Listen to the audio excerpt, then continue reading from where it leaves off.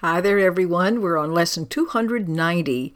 My present happiness is all I see.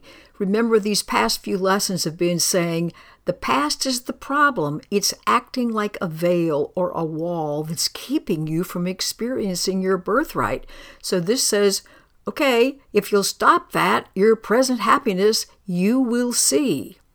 Unless I look upon what is not there, that would be my grievances and all my past history, my present happiness is all I see. All I see. I don't see a mix. It's all I see.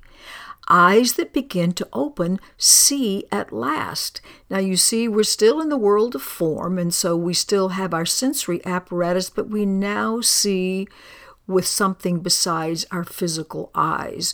We see what's beautiful and good and light-filled and beyond description. And it says, I would have this Christ's vision come to me this very day so I can see this. What I perceive without God's own correction for the sight I made is frightening and painful to behold. You see, I'm either going to see love or fear. Yet I'm not going to allow my mind to be deceived by the belief that the dream I made is real and instant longer. This is the day I seek my present happiness and look on nothing else except this thing I seek, which is staying in the present. I'm not interested in my past. I'm not interested in who did what to whom. I'm not interested in my shortcomings and what I think I can or cannot do. What I want to do is let all that go because it's in the way. It's not evil. It's not criminal. It's in the way.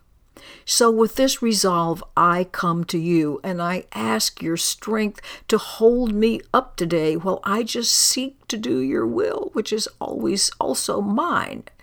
You cannot fail to hear me, Father. What I ask have you already given me. It's what you want me to have.